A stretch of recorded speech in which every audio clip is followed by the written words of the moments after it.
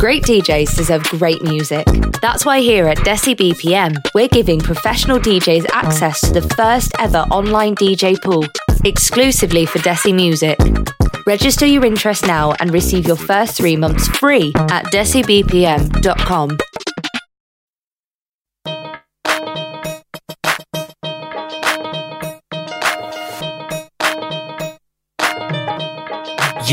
Yeah, welcome to the show. It's the #1 show.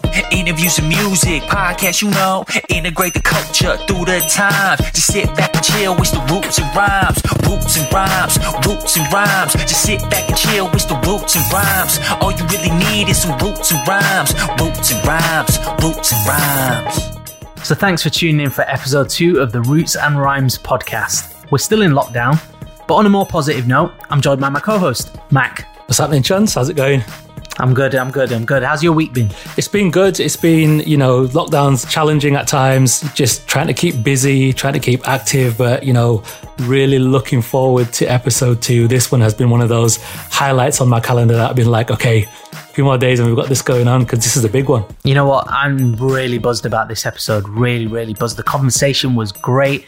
It flowed so well. It was great getting an insight, and the guest today, I've been following for a really long time, and she's been in the scene for absolutely ages, and she's been successful throughout, and she's doing big things, and I can't wait for the listeners to hear it. For sure. I mean, when you talk about, pioneers and trailblazers and people who have just ripped the scene open and done it their way, she's such an amazing example of that. And to hear her story, to hear her tell it, it's a great experience for us, but the listeners are going to love this. You know what? And it's so diverse as well. It's not just one track minded. This is what I did, and I kind of plodded along and did it. It runs in so many different directions. So interesting as well. But you know what? We can carry on talking about it. Let's get to it. Let's do it. Roots and Rhymes. So, Mac, I'm really looking forward to today's guest. I've been following her for a really long time, like when she was doing her Friday night shows on Asian Network, and a little bit before that as well. I don't know if you're looking forward to it as well. I'm really looking forward to this one. This is, when you told me who we've got on, I was like, both me and you have been following her for a long time. We know her career. It was like, for real, like we got so-and-so on. You're like, yep. And I was like, I can't wait for this. It's going to be a great show. I'm really looking forward to hearing the insights, the information, the journey, and everything Roots and Rhymes related. Yeah, absolutely. And you know what? Maybe it's because she's the kind of DJ that I've always wanted to be. She's the kind of DJ I've always wanted to MC for. So that makes 2 of us. Right. So let's not waste any more time. It's my pleasure to welcome today's guest. Growing up on the streets of Croydon, she's been a top draw London DJ since she was a teenager. Some would call her the Tim Westwood of the BBC Asia Network. She mixes it up with A-listers and has even impressed the likes of DJ Jazzy Jeff. But she's given her passport away and now she's living across the pond. It's none other than Caper. Hey, how you doing? Hi. That's a nice intro. I wasn't sure if you even knew who I was. Oh, absolutely. I didn't just send emails out and hope. It was carefully targeted. Nice. But yeah, some would call you the Tim Westwood of the BBC Asia Network. How do you feel about that? Oh, God. I guess it's a compliment. He's a lot louder than me. Yeah, I don't know. Yeah, that's cool. That's cool. So how are you doing anyway? You're living out in New York now? Yeah, I live in Brooklyn. I moved here 2016. So been here ever since. I'm a green card holder, I guess. So Trump's got nothing to worry about there, has he? No. Although it did take me 2 years to get my green card because Trump became president the year that I moved. So, great timing. Yeah, that's top timing. Yeah. So you're living out in Brooklyn? Yeah, I live in Brooklyn. That's pretty cool now, isn't it? It's kind of like the Shoreditch, East London of New York, really, isn't it? Yeah. Well, actually, I live in Williamsburg, which is literally it's just new. Like the city is just over the bridge. Yeah. So, how's things over there with the lockdown and stuff? Oh, it's been interesting. It's crazy because what is it? probably been 2.5 months now. And the last thing that I did before lockdown was I was in Chicago, and then I came home, and then I was supposed to go to Austin the next day for a festival called South by Southwest. And wicked. Yeah. And I, it's like one of my favorite things to do, like one of my favorite festivals. And then just overnight, it's just like, bang, everything is over. It's nuts because I was out in Chicago earlier this year. Yeah. And even though you knew about this thing happening, it was like nobody was really talking about it. Everything was cool. Yeah. And just plodding along. And then I went out to Dubai and I came back and it was like, don't leave your house now. Yeah, it's crazy. It's, like I had, what did I have? I had swine flu when that was going around, and and I thought, it would just be like that. And it would, I never, really bad flu. Yeah, I never thought that it would be a situation where the whole world is going to get locked down. Ridiculous. Everybody's got, we spoke about it on the last show, everybody's got to use technology now and find these new ways to kind of be innovative. And I know you've got a massive presence on Instagram, and you do your Insta live shows, which I did catch this weekend, but you had a little bit of trouble, didn't you? Yeah, it was the first week. So like for the first 7 weeks that I was doing these lives, I wasn't getting shut down. So I was like, well, that's pretty cool. So I continued doing it. And then all of a sudden, I did hear so I'm on a group chat with like everybody that goes to this thing at Jazzy Jeff's house, and it's like every like legendary DJ.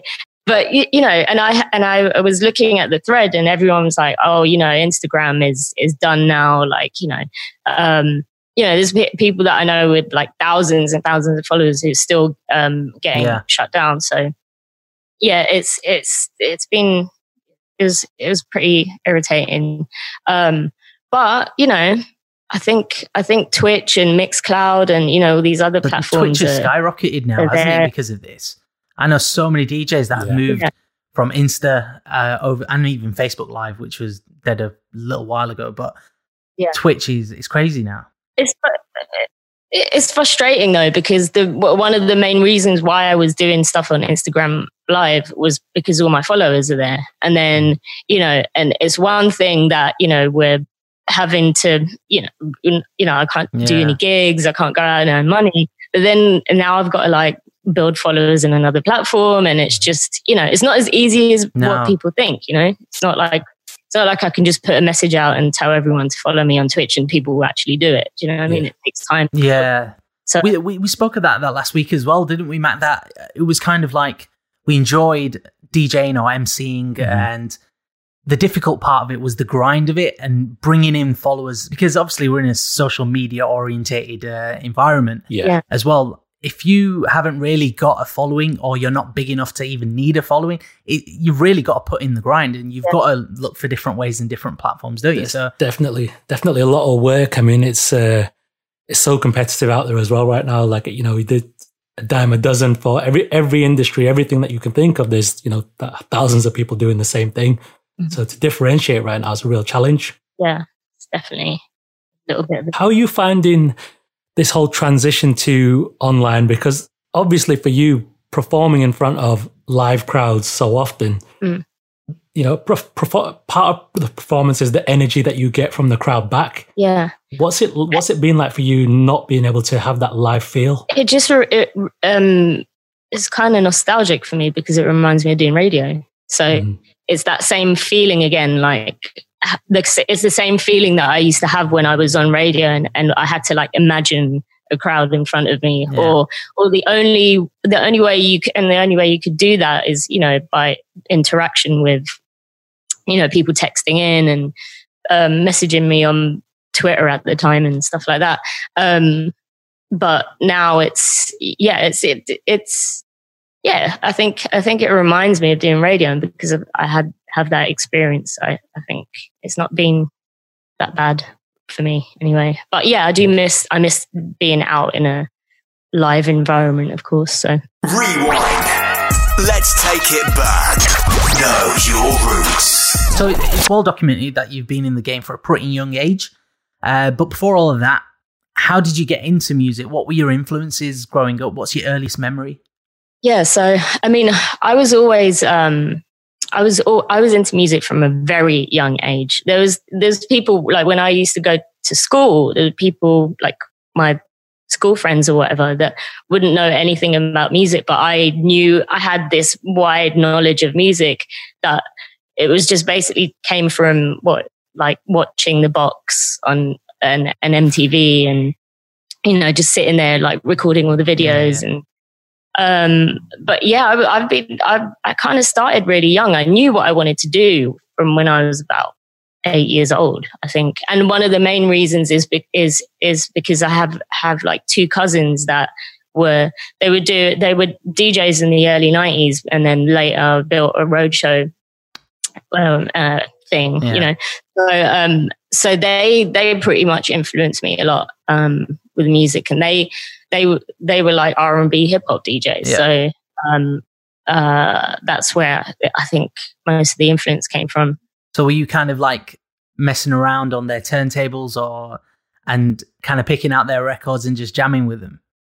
Yeah, I used to, firstly, before my cousin even had turntables, I remember he used to have two tape decks you could play them together. So he was learning to mix like that, you know, by pressing quickly rewind, pause, then play. That's a real skill. I know vinyl DJs talking about that being a skill, but cassette mixing's that's another level. And I always thought it was so fascinating. So I used to sit there with him when I'm like, you know, 7-8 years old, and he would show me, and I would try and do the same thing. So you said they had a roadshow. Was that kind of but they were R&B hip hop. So did they bring an Indian musical influence to that, or was it just a mobile DJs playing R&B hip hop at house parties? So when they were younger, my cousin was at Bradford Uni, so they used to so they used to do a lot of you know, gigs up in that area. Okay. And Manchester and stuff like that. And then, you know, they were called Trick and Treat, by the way. And then later on, you know, after they finished uni or whatever, they decided to build a roadshow and do weddings and stuff, which was kind of like the natural progression. But I think they were more known as like R&B hip hop DJs, and then the Indian either play like, you know, Bhangra and stuff like that when they like the wedding stuff. So, but I never grew up on Bhangra or Bollywood or any of that. I was pretty much straight up hip hop, dance music. So was there no real like Indian musical influence, or it wasn't even played in your house? Remember the tunes and nostalgic about them, that kind of thing? Was it I had no idea? No, my mum used to play Garba songs. And my parents are actually like massive Bollywood fans, but I was never into it. It was almost like because they loved it so much that me and my brother would just be like, oh no, we don't listen to Bollywood or Bhangra. You have to rebel. You have to rebel. Yeah, so we would be like, no, we listen to hip hop and Naughty by Nature and, you know, like stuff like that, and just trying to be the opposite of them. So I can't really say that I was influenced by any kind of Indian music, but I did hear it. I wouldn't be able to. Wouldn't be able to tell you any names or. It's similar to the conversation that we had, Chuns, just about that exposure when you're younger. You kind of naturally move towards a type of music that influences you, even if your traditions and roots are elsewhere. You kind of get your own taste for music as you're growing up. Yeah. So you mentioned Naughty by Nature. Is that one of your earliest memories of the tunes that you used to listen to? What was, if I had to say, what was the first track you remember listening to or listening to on repeat? What would you say it was? I don't know. That's a hard question. I don't remember. But yeah, I mean, I guess I remember we used to listen to Bobby Brown a lot. I don't know. I remember the first record that I bought was a Bobby Brown record. It was a 7-inch. I think it was My Prerogative. Yeah. Yeah. So. Great tune. Yeah, I mean that's probably my earliest memory. But then I don't know. I used to, like I said, because I didn't have anything to do when I was a kid, and I'd just be listening to the radio and watching the box and MTV. I knew so much music at such a young age, and I would actually tell my cousins about the new tunes that were out. So, I'd tell them, like Jodeci's got a new tune out, and they'd be like, really? Oh, cool. Let me go check it out. Because, they were at uni and I had nothing else to do, but because it's music. So yeah, I can't really remember what my earliest memory is. Probably like Janet Jackson. So I'm wearing a t-shirt.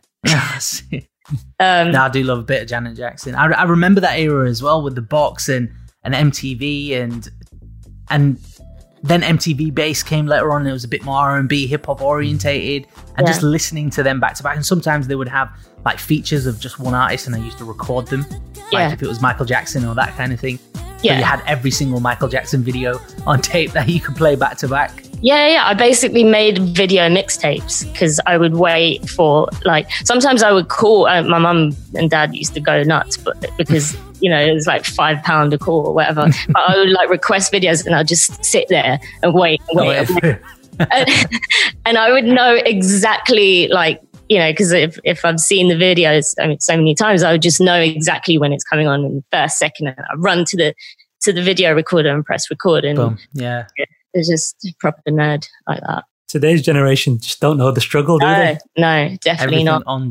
Everything on demand. Yeah, I still have those tapes. I didn't get rid of any of them. We still have them in the loft.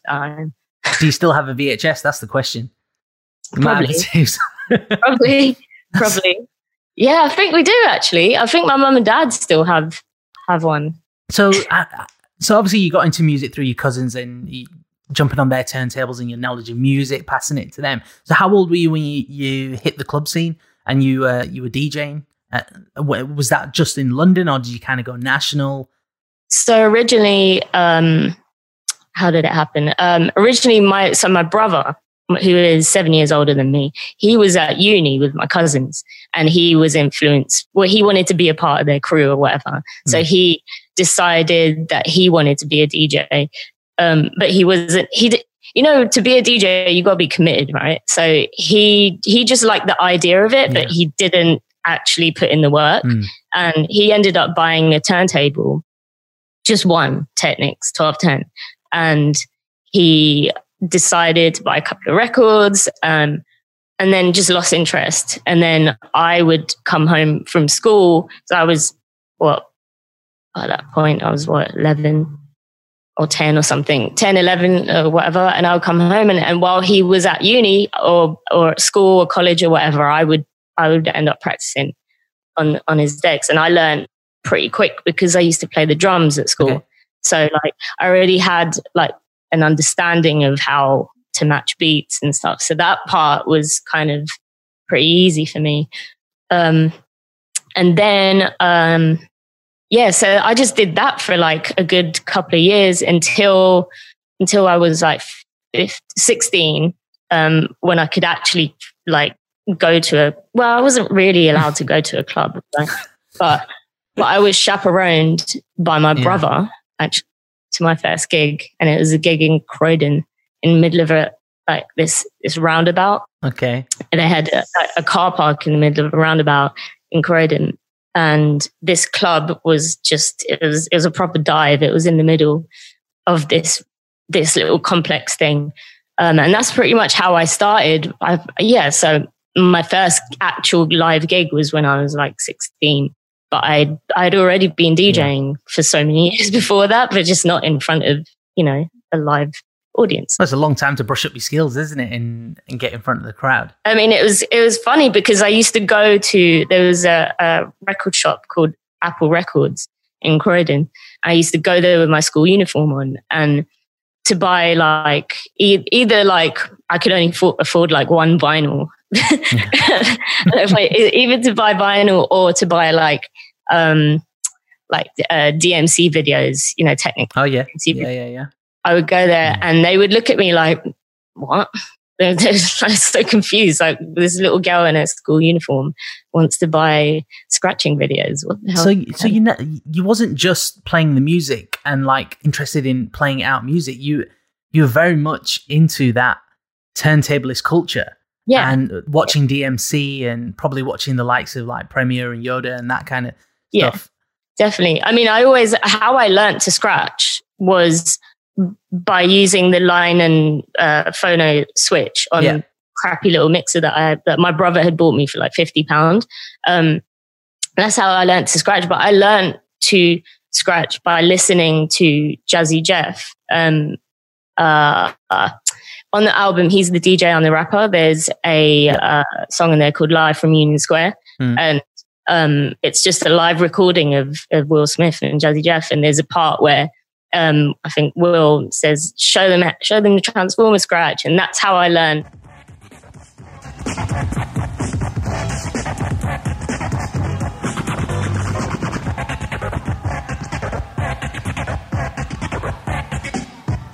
Take them out. Backwards. Jazzy transform.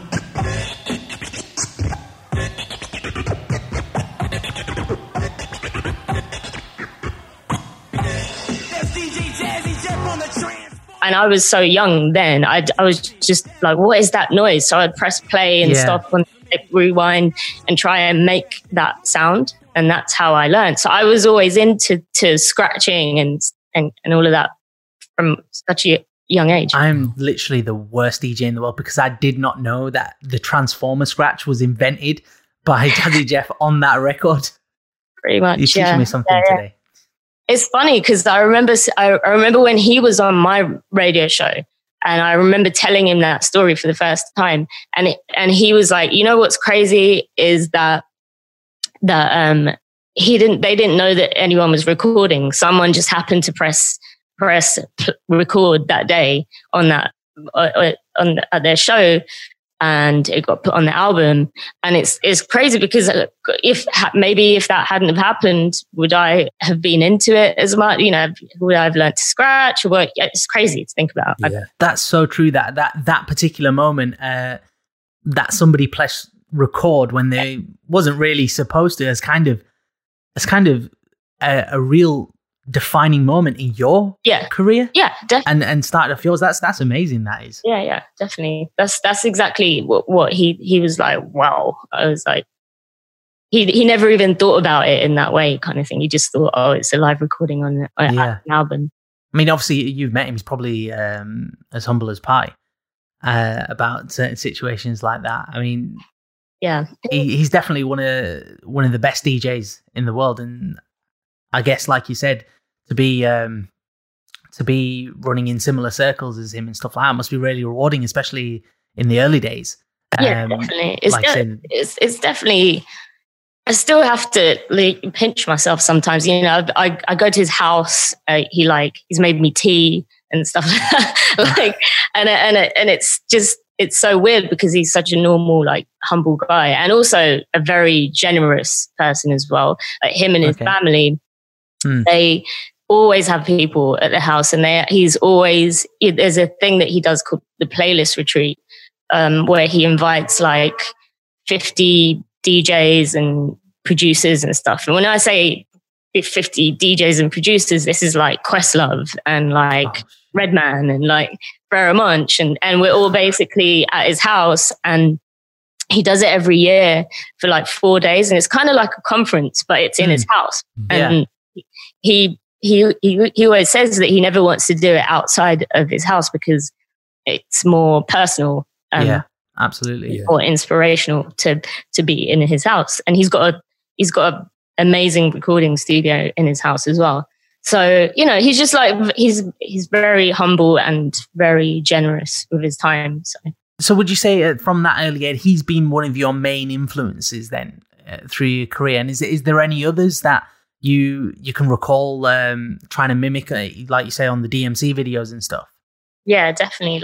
Craze was one of them. I remember I bought a Vestax mixer, a very expensive Vestax mixer, when I was 18 because I that I couldn't afford, by the way. And I think I bought it with my student loan or something. That's a good use of the That's a student good loan. investment. Yeah. Yeah. He was one of them. I used to watch all the videos. So like Rock Radar. I was later on, like in 2003 or something, I was in a DJ crew with like a 4-deck DJ crew with DJ Pogo, DJ Scully and DJ 279. And we used to do this party called the Get Down at Bar Rumba in Piccadilly Circus.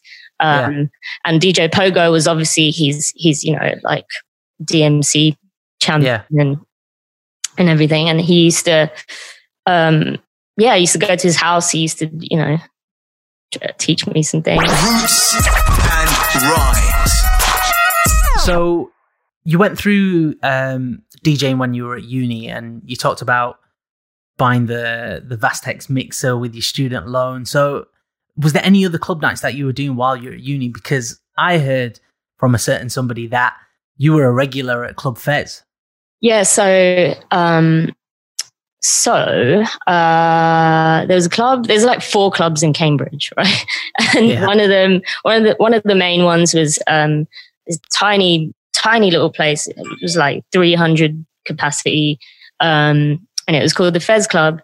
And originally, I had been booked to just DJ there on Tuesdays a couple of times, and then I ended up taking over the whole night. And then I created my own kind of brand, I guess. And it took off, and that's basically how I met a lot of my like heroes, because I was like, all right, if I'm going to do my own night, how can I DJ with DJ Premier? How can I DJ with Cash Perverts? How can I DJ with Cash Money?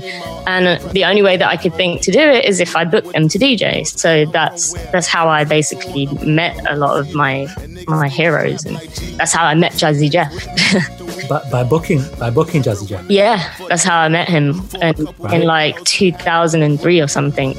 Well, if it doesn't happen, make it happen, right? Yeah, that's the thing, and that still applies even to this day. I think to a lot of DJs who I get asked all the time, like, "Oh, how can I progress in my DJ career, and how can I get noticed and stuff?" And I'm always like, "Well, if the best way to do it is to do it yourself, right? If you don't wait to be noticed by this person or that person, figure out a way to do it, like make it happen."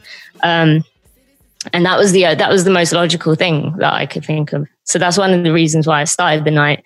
And then it just happened to be successful.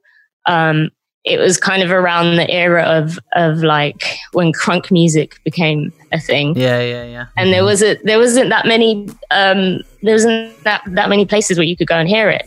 And around the area of Cambridge, there were a lot of American air bases. So you would have like, these guys and girls coming from the American air bases to my nights to listen to crunk music. So that's, and to listen to, good music. And it was just like a fun vibe, Yeah. So that was, like early 20s? 2000? Early 2000s, 2003. Because 2003 was quite a big year for you, wasn't it? In terms of accolades and achievements. So you won the Daily Telegraph Student DJ of the Year award. Yeah. As well as the Vastex Juice DJ competition, which is absolutely massive. The first female DJ as well. That was a funny story as well, because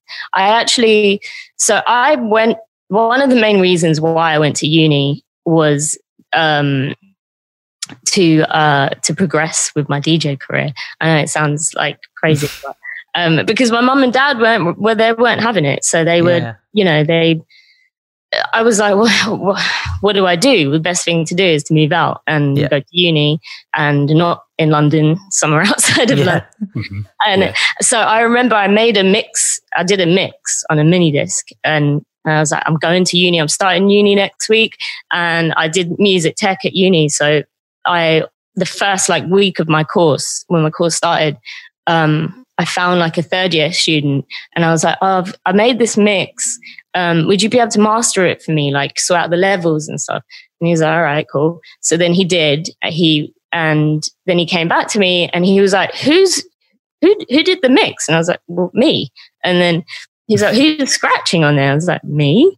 And he was like, what? He was like, what? He just couldn't believe it. He was like, I'm in this competition, and there's no more places left. But he was like, I'm going to drop out and I think you should be in it. And I was like, what? I was like, I'm not doing that. No, not happening. And then actually that did end up happening, and I ended up being in the competition and I kept winning. I didn't think anything was going to come of it. And then I just kept winning all the heats. And then I won the whole thing. And then, I mean, that was like, 2002 or 3 or something. So that's pretty much how that kind of happened. Well, what an amazing, it's so amazing to hear these kind of moments in your life where it's been like, Jazzy Jeff recorded something and it kind of inspired you to take a journey, and like the serendipity of this just turning up and being placed in front of you. It's almost like this, you were guided to these moments. Yeah. I mean, I can honestly tell you, there's a lot of things in my life that I didn't plan to do. I didn't plan to be on radio. I didn't play, all these things just kind of fell into my lap in a weird way. And then I just kind of went with it. I think sometimes the situations like that have a way of aligning themselves. I mean, I'm not sure what your attitude's like towards positivity and that kind of thing, but I think, like I said, like Mike just mentioned as well, these moments seem to have came to you, and I don't know if they came on your lap, but I mean, obviously you've worked hard to get where you are today, and like you say, it brought you into radio as well, which it wasn't really planned either. No, that was definitely not planned. I was so shy when I was younger. I'm still shy, but not as much. But I couldn't even to even put a microphone in my hand. I would just like be like, no, not happening, right? So I couldn't even imagine like doing a radio show, and that was another thing that where I was kind of around I was in the scene of London, and I was kind of getting known or whatever. And then One Extra had called me in to do a pilot because they were just piloting people, and I was like, all right, fine, I'll go. And I remember I took like a box of records and then tried to do a pilot with a box of records. It was just ridiculous. And then what ended up happening was, because I had just started uni, I was like, well, how would I even do this show? Like, how would I do uni and the show? Because I'd have to come back to London, and the show was like at 2 a.m. and stuff. And it just didn't, I guess that didn't happen. And then all of a sudden my name was circulating in, I guess, around the BBC. And then I got asked to do another pilot, and it happened to be the Asian Network. And then that's just how it's like literally just got asked to do a pilot, and that's it. So you dominated the Asian Network for around 6 years. Mm-hmm. I think you started on the Wednesday night shows first, and then you took that Friday night spot around 2011, 2012. Yeah. So for somebody who's not really interested in indie music, and you predominantly played like R&B, hip hop, soul and dancehall and crunk like you did at Fez Club. Yeah. Do you feel it was because of the One Extra thing? Did you also find it difficult to cross that boundary into mainstream media, and then this opportunity came with Asian Network because you were Asian potentially? Yeah. So did you kind of just take that at the scruff of the neck, and it was like, right, I'm just going to jump on this? I just thought, all right, look, I've been handed an opportunity, I might as well take it. But I was uncomfortable about the fact that it was Asian Network, and I was like, I don't really want to be on Asian Network because it doesn't really, I didn't think that it represented me. And I was into hip hop, and I was, that's the music that I knew about. And then all of a sudden I'm getting asked to do a show on Asian Network, and I had to learn about stuff from scratch, like the Indian stuff. And I was like they used to make me play Bhangra, and I don't know anything about Bhangra. I'm not even Punjabi. So I'm like expected to say all these like Punjabi names on radio, and I was terrible. It was like terrible. It was so, and I even got to the point where I would purposely not say the names of the tracks and figure out a way to do a link without saying the name of the track if it was a Bhangra track. Because I was just so like embarrassed of the fact that I couldn't like say the names properly. So yeah, it was a weird time, but I just went with it. I was just like, all right, well, maybe if I do Asian Network, you know, One Extra might ask me to do, which they did. Yeah. They then, you know, asked me to cover shows and stuff. But then I was like, all right, that's fine. Maybe they'll ask me to do a show at some point, or, you know, maybe Radio 1 will ask me to do a show. I've always had that hope. But then what I didn't realize is I was basically just getting put into this little box, this little category. And then I got asked to do a pilot for Radio 1. And I was like, what? I was like, yes. I was like, it's finally happening. And they didn't tell me what the pilot was for. And I prepped for it and everything. And this was in like probably like 2011 or something, yeah. Or 12 maybe. And then I find out it was for another Asian show. So I'm like, what? You like find it difficult to kind of break out of that box then? Yeah, because then now all of a sudden I'm, you know, the brown chick on the Asian Network, you know. And I didn't think it was fair. So but it's interesting that you came from a point where you were never in that box. And then you got put into that box, and then you had to break out of that box. And for so many sort of Asian Indian artists, they kind of start in the box and then try and break out of it. But you kind of went into the box and had to get back out of it, which that sounds so difficult to try and, you know, once you're in there to get back out of it again. Yeah, it wasn't easy. I literally after I left radio, man, I felt so free. I was like, wow, like I was doing really well, like with DJing and stuff. And I was DJing in the States a lot. And I just remember feeling like I could finally be like me and not have to like pretend to like Bhangra or pretend to like Bollywood or like, try and pronounce people's names that you can't pronounce. I could finally just be myself. And but around the era that you was on Asian Network, it was kind of there was a resurgence of this Bhangra R&B hip hop kind of vibe, because you had like Jay Sean and Rishi Rich and Juggy D doing their thing around that time, and it probably fell right in to the era that you were in the Asian Network. So did that kind of provide you a little bit of relief that there's some kind of decent R&B ethnic kind of vibe here that you could get on board with? Yeah, totally. Well, I would spend ages looking for that kind of stuff, and it was such a small scene that there's only so many tunes that I could find, you know. And then actually Diplo, he helped me out a lot. Like he with his record label. Before Diplo was this crazy massive EDM DJ. Yeah, he had his record label Mad Decent, and you know he's very much into Indian culture and music. He traveled there and he lived there for a while and stuff like that, right? So a lot of the stuff that he was signing on his label was Indian. It was like, you know, influenced or whatever, but it was cool. So I was like. It was different. It sounded different. You know, there was also MIA and, you know, it's like that. So he would send me like a folder of tunes all the time and save my life, like every other week. So that was also around the time that it was quite. So I used to go to a night called Shanti in Birmingham. Oh yeah.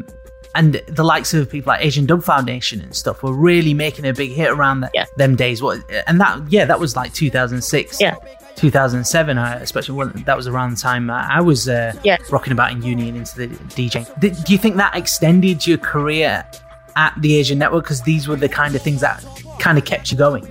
Yeah, if it wasn't for artists like Asian Dub Foundation, that kind of scene.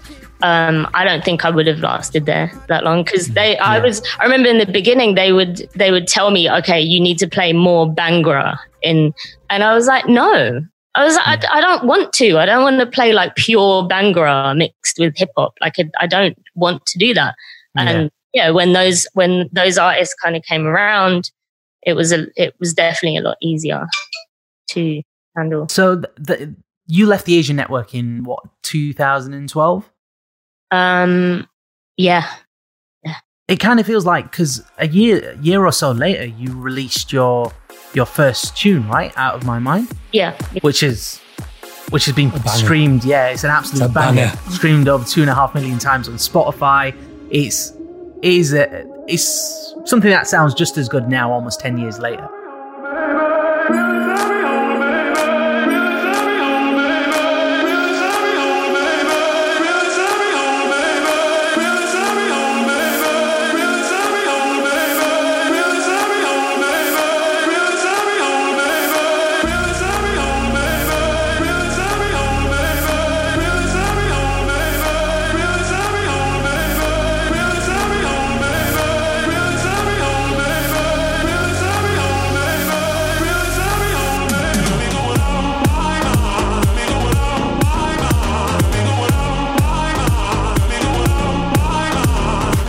So, great use of synths and drum patterns.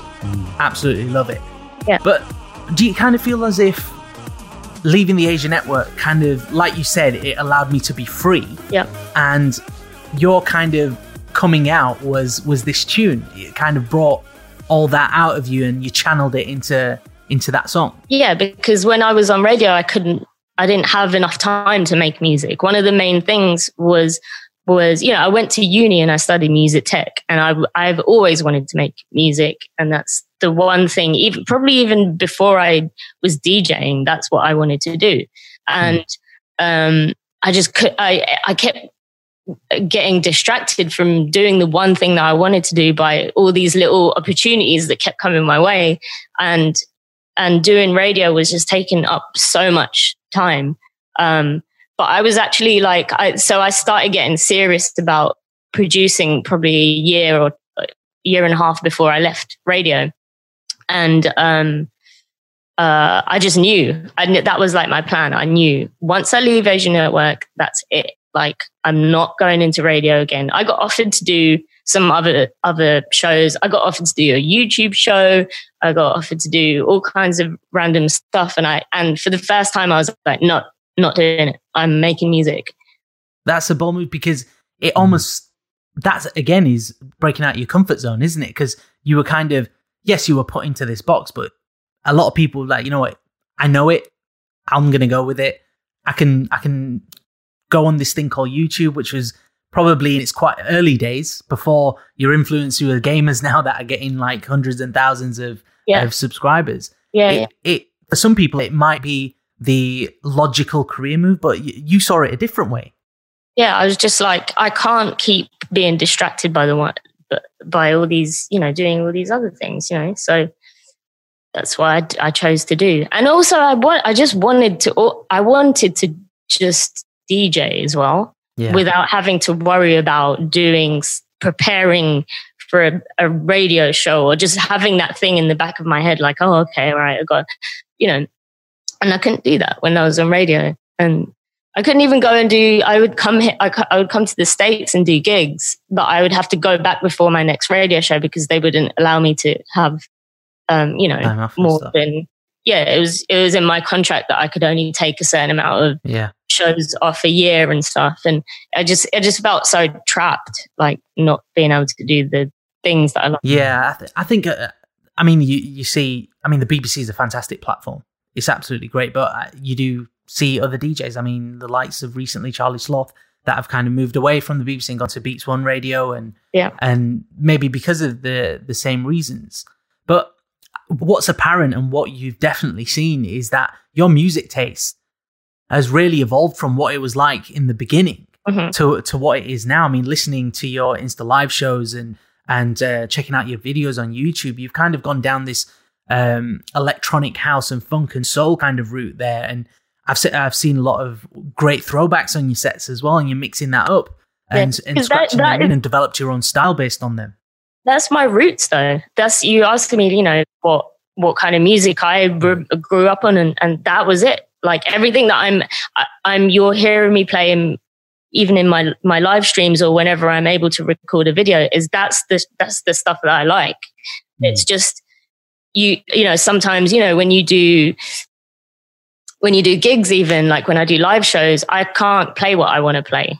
You know, you have to cater for the crowd at some point. You know, there's a little bit of, you know, you can put in your influence here and there, but ultimately when you're in a club, you have to play music for the people that are in there. Otherwise, You're not going to get booked again. So, you know, the great thing about me being able to do these live streams and stuff is like you're finally hearing all the stuff that I grew up on that I like playing. That must be so liberating to finally feel like you're in a position where, number one, you can call your own shots in your career now. Yeah. Because you've established yourself and you can really express your musical tastes to the public in a way that's unfiltered and unrestricted. Yeah, definitely.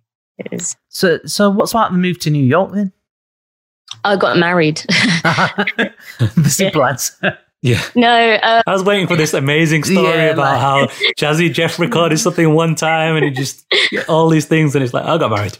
No, well, so when I guess I always knew that I would move here at some point. I couldn't see myself staying in the UK and being able to do any more than what I had done. Right. Yeah.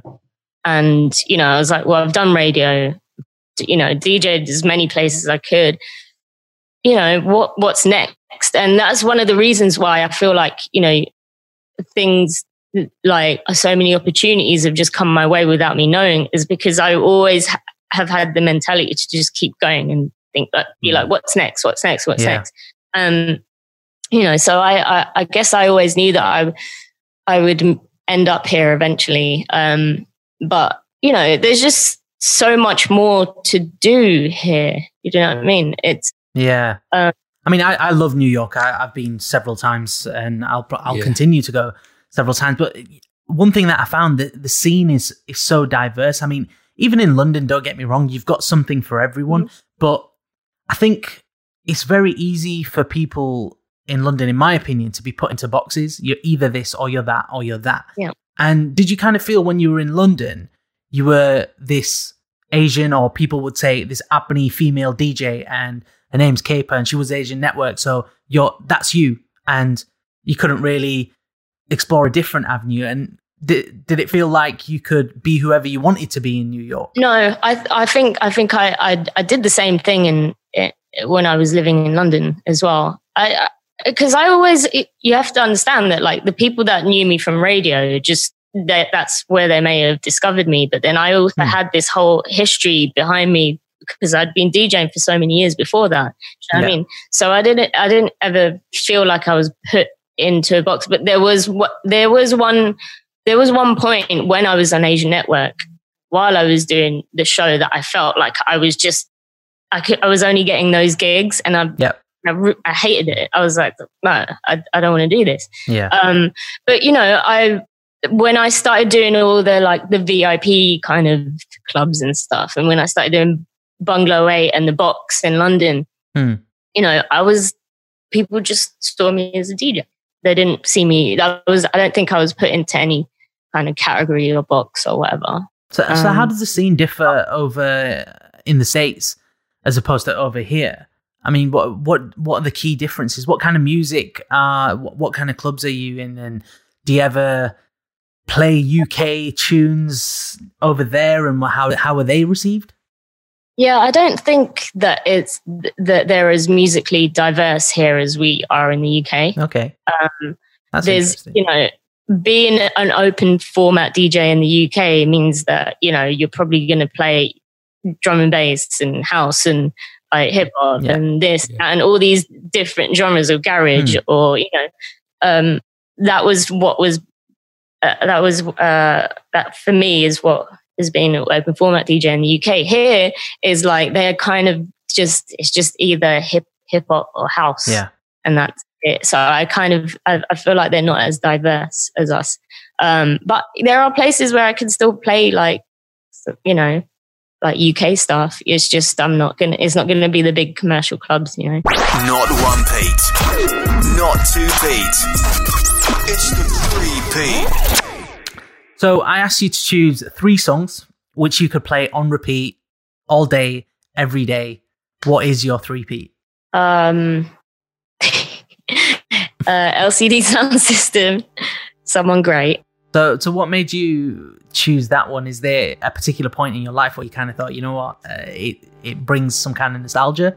Yeah, I think when I started DJing, like we were just talking about, when I started doing like more of the VIP kind of clubs and stuff in London, where I really had to like kind of broaden my musical knowledge. It couldn't just be hip hop or R&B and you know house or whatever. I was one of the main like artists that I would play was LCD Sound System, and I'm a massive fan of James Murphy. I just think he's a genius. I mean, I have to admit something. When I first heard of LCD Sound System, I thought they were a drum and bass group. It sounds like it. But their album Sound of Silver, probably arguably their most popular album, is a fantastic album. It's and that tune's a great number 1. So you could play that all day, every day. The bass line is it's so sick. Like it always, no matter where I play, it always sounds good. Yeah. No matter whether it's in my house or in a club or wherever, you know. That's a sign of a great track, that, isn't it? Where it can kind of cross environments. Yeah. So, you know, you play it in a club, it sounds amazing. You play it at home in your car, it still sounds great. It's a real sign of a great track. Yeah, it's very, and I also like, when they did their last concert, Madison Square Garden, they made a documentary out of it. And that was one of my favorite parts of the documentary when they perform it. And James Murphy is on this like amazing old school microphone in Madison Square Garden. There's like a disco ball. It's like all the things that I love. So Did you ever see them play live? Yeah, I have. I actually saw James Murphy across the road. I can look at it right now. He has a bar in Williamsburg. Oh wow! Is that why you moved there? Yeah, one of the reasons. He has this club that just opened up just before lockdown happened, actually, and it's like everything that you would imagine it would a James Murphy bar would be. It's like walk in and it looks like a scene from like Cocktail, you know, Cocktails and Dreams. Yeah, where the guys get the glasses from and stuff. And it's all vinyl and turntables. It's like amazing. So I saw him in there like a couple of months ago, and I was freaking out a little. But that's what he does. He just walks around like Williamsburg because I think he lives there. So you see him all the time. That's so cool. Crazy. Yeah. So what's your second? Talking Heads. once in a lifetime. Again, I think it's just like it's the bass line in that as well. I was just going to say, for a tune that was like in the 80s, I think it was released in like 1980, the synth and the drums on that, it kind of sounds like the style of music like the 1975 or 21 Pilots are making now. Yeah. Like it's such... Yeah. Like when I heard that tune again recently, I thought this could be brand new. This could hit the charts again now. Yeah. Yeah, it's such a great song. And it's so distinctive. Like you just know when it starts, you just know because it's got that little bell thingy. Yeah. And it's a great song. Can't really put it in anyway. Two solid picks so far. I know, so 2 solid picks. And what's your third? You got to end on a high now. Okay. I was going to say one, but I'm going to change it. Okay. I was going to say something, but I'm going to change it to Janet Jackson because which one though? Oh, it's really hard. That's a tough call. It is a tough call. I think It really is, especially for a Janet fan, and I'm a massive Janet fan, so Yeah. it's kind of hard. So maybe I shouldn't pick this. Pick her. No, let's. You got to commit. You committed to Janet. You got to do this. Okay, what? Okay, my favorite song, I guess, from her would be "All Right," which is the video where they're kind of in the old 50s outfits. Oh yeah. Hats, and it's all colourful and stuff, and yeah, I think "All Right." But then I love so many others. Yeah, but You get one switch, you get one change. Yeah. Just rewind that and do it again. Janet Jackson favorite tune is. All right. Janet Jackson's favorite tune is "Miss You Much" because of the chair dance. You know, the favorite. Oh yeah. Oh yeah. Where she was. I saw her do that live once. Really? Yeah. Was that in London when she played? No, this was when I saw her do a concert in Atlanta, and she had never done that live before, I believe, unless she did it on the Rhythm Nation tour, but I was too young then, so I didn't see that. But yeah, I was like, is she gonna do it? Is she gonna do it? And I was in the front row as well, right in the middle, and she did it in front of my face, and I was like, wow, that is so hard to do. In sync with all the other dancers, that's insane. She was great. She had good genes when it came to dancing, though. Oh yeah, especially with all the definitely. videos with Michael Jackson as well. It's insane with Janet Jackson because, I mean, she's such a pioneer, so talented. But she's just got a brother called Michael Jackson who is just exceptionally talented. And so she kind of is like, in a weird way, underrated for how much of an entertainer she is. Would you agree with that? For sure. Yeah, for sure. I think a lot of it has to do with her being a woman as well. You know, but if you think about it, like I feel like women, it's hard for people to give women credit. You know, and she deserves all the credit because there's been so many artists that have come around after her that have been influenced by, you know, if you look at Rihanna, if you look at Beyonce and Britney Spears even, and even NSYNC, like all these guys, they were all influenced by stuff that she's done before. There's so many things that I've seen Beyonce do. I've seen her quite a few times as well, and I know that Janet's done that before because I've seen it. So and you also forget how long her career actually spanned as well, because you've got the early stuff, but then she really hit that R&B phase as well, and she was a powerhouse in that as well. But people tend to forget that late 90s R&B and how big she was, because if you listen to curated playlists on streaming platforms, you don't tend to see a lot of Janet Jackson. No, it's crazy. You see your Ushers and you see your Puff Daddies and that kind of stuff. You don't tend to see the Janet Jackson as much. So she had a lot of tunes, like sure.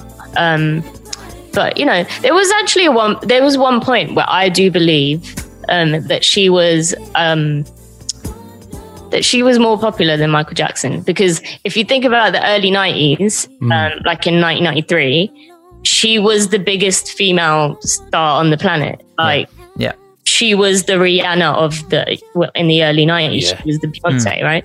And then Michael at that time was, you know, going through all the allegations and, you know, all the child molesting stuff that's happening.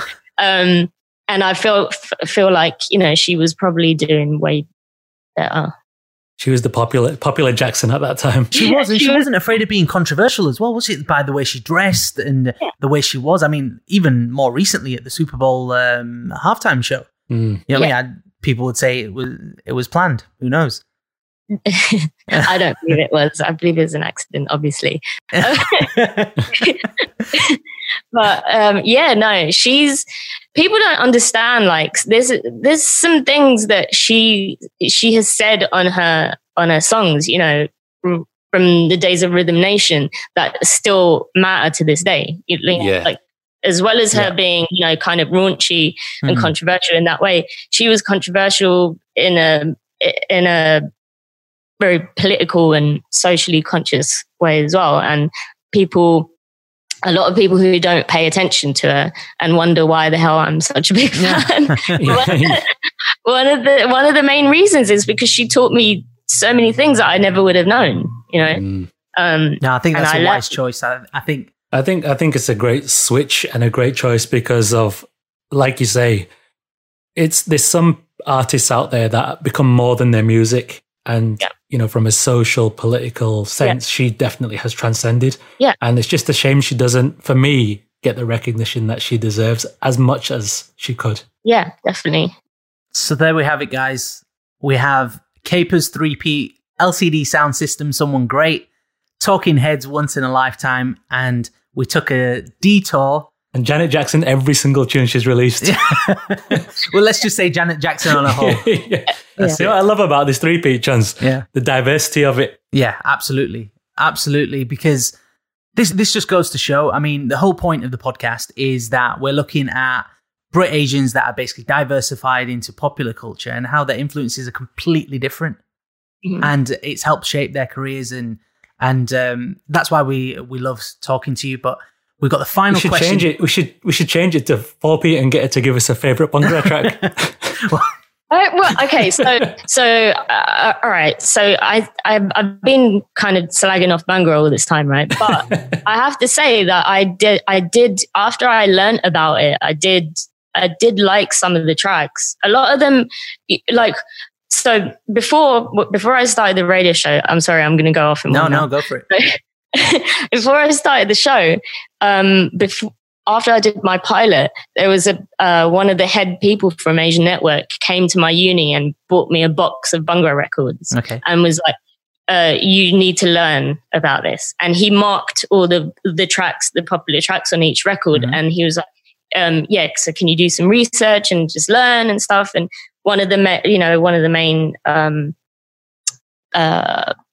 main records was Punjabi MC, but it was what is it called? You can hum it and I'll try and guess. I think it was Hogi Asharabi. Did I say that right? Asharabi, yeah, Hogi Asharabi, yeah. See, that was massive, that tune. That lasted many. People play it now and it still hits.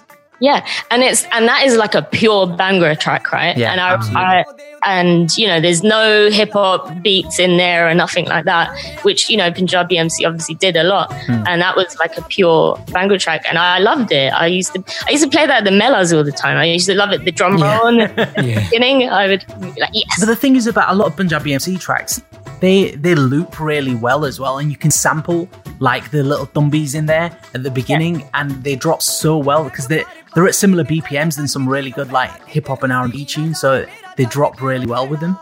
Well, that's why that's how I got away with not playing Bhangra but playing it, because I knew I had to play it. So what I used to do was when I would do like my mashup mixes on the show, that's what I do. I loop little bits and then put other stuff over it and acapellas and stuff like that.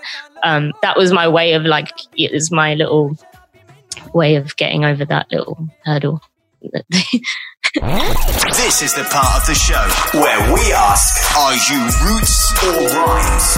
Caper, the last question we're going to ask you today, are you roots or are you rhymes? I am rhymes. I don't know. This is a hard question. This is not like, it's not like something that I could be. I think I'm both though. No? I can take that. I'll take that. The interesting thing from this conversation that I've taken is, like, if we say like roots as in, are you Indian music roots and that's where you came from, then probably not. But you're true to your own roots, which I think is really great about this whole conversation that we've had. Yeah, that's what. It's like you've been authentic from day one. Yeah. And stuck to what you've loved. That's what I mean by when I say I'm both. Because it's not like, what are my roots? Do my roots have to be like everyone else's roots? You know, I'm from Croydon. I grew up in South London, and I grew up listening to R&B, hip hop, rare groove, like, you know, all the stuff that you hear me play in my lives. That for me is my roots, whether I sound like a coconut or not. Do you know what I mean? I don't care. That's absolutely.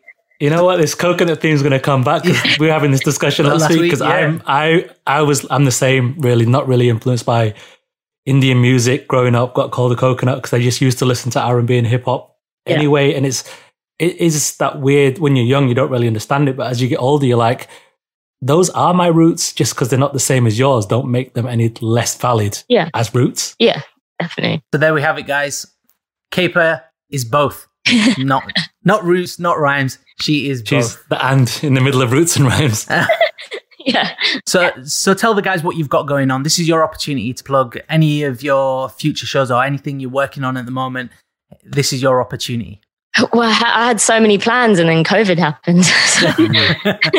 No, I guess, I mean, I don't know when the next time I'll be DJing in a club, that's for sure. But, you know, right now I'm just been working on learning how to live stream and about all this new technology that I have to learn. And then on top of that, I have all this time to make music. So I can't tell you if I'm going to put any more music out this year. I don't know. I'm just kind of going with the flow because I had all these plans and now they're all shut down. So, well, what we do know is whatever you're going to put out, it's going to be great. And if you're not already, follow Caper. What's your Insta handle? My Instagram is @CaperOfficial. @CaperOfficial. Get listening to Insta Lives and recently Twitch. But yeah, watch my Twitch for my live streams and also Mixcloud as well, because now Mixcloud have a live streaming thing going on. So yeah. Wicked. It's been a pleasure having you on the show today, Caper. It's been a great conversation. And when I say that I've really enjoyed it, I really have, and time has absolutely flown. So thank you very much for being on the show. Thanks for having me.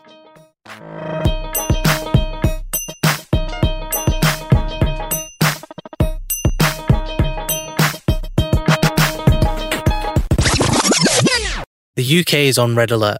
As part of our commitment to the British Asian events industry, We're campaigning with We Make Events to help raise vital funds for those who can no longer work. as a result of live events being cancelled due to the COVID-19 pandemic. You can help by donating using the link in the description of this podcast, because together We can help make events again.